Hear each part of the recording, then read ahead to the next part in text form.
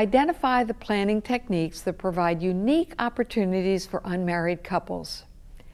An estate planning advantage for unmarried couples is the special valuation rules of Code Chapter 14 discussed in Assignment 4. They don't apply. For instance, the rules eliminated GRITs, grantor retained income trust, for related parties. The only form of GRIT related parties can use is a qualified personal residence trust, the QPERT. A GRIT, however, can be a very useful device for transferring wealth to a younger, unrelated partner. With a GRIT, a person transfers property to an irrevocable trust but keeps an income interest for a term of years.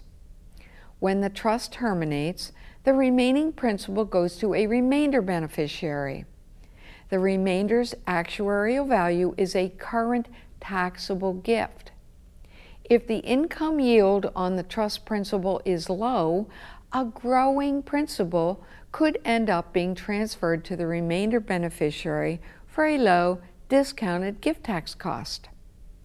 The preferred stock estate freeze is another type of technique that can be useful for transfers of wealth between unrelated shareholders. If the transferee is younger than the transferor, a preferred stock freeze could shift the growth in a closely held corporation to the younger recipient. With this transaction, the stockholder recapitalizes the corporation and takes preferred stock in exchange for common stock. The preferred stock would provide a low, non-cumulative dividend yield, while the common shares are given to the younger unrelated partner. Over time, the appreciation in the corporation should accrue to the common stock held by the younger partner. For the preferred stock owner, the estate tax value of the preferred stock was frozen at its value when the recapitalization took place.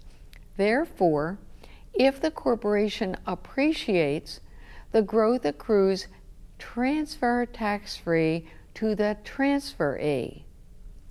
Lastly, charitable remainder trusts, CRTs, could be useful to wealthy unrelated couples who don't have children.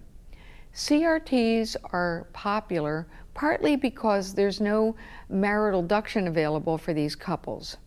With this concept, one or both individuals could place their wealth in a CRT and retain an annuity or a unit trust interest for their joint lifetimes. An income charitable deduction is available when the CRT is created, and an estate tax charitable deduction is available to offset some or all of the trust principal in the donor's estates.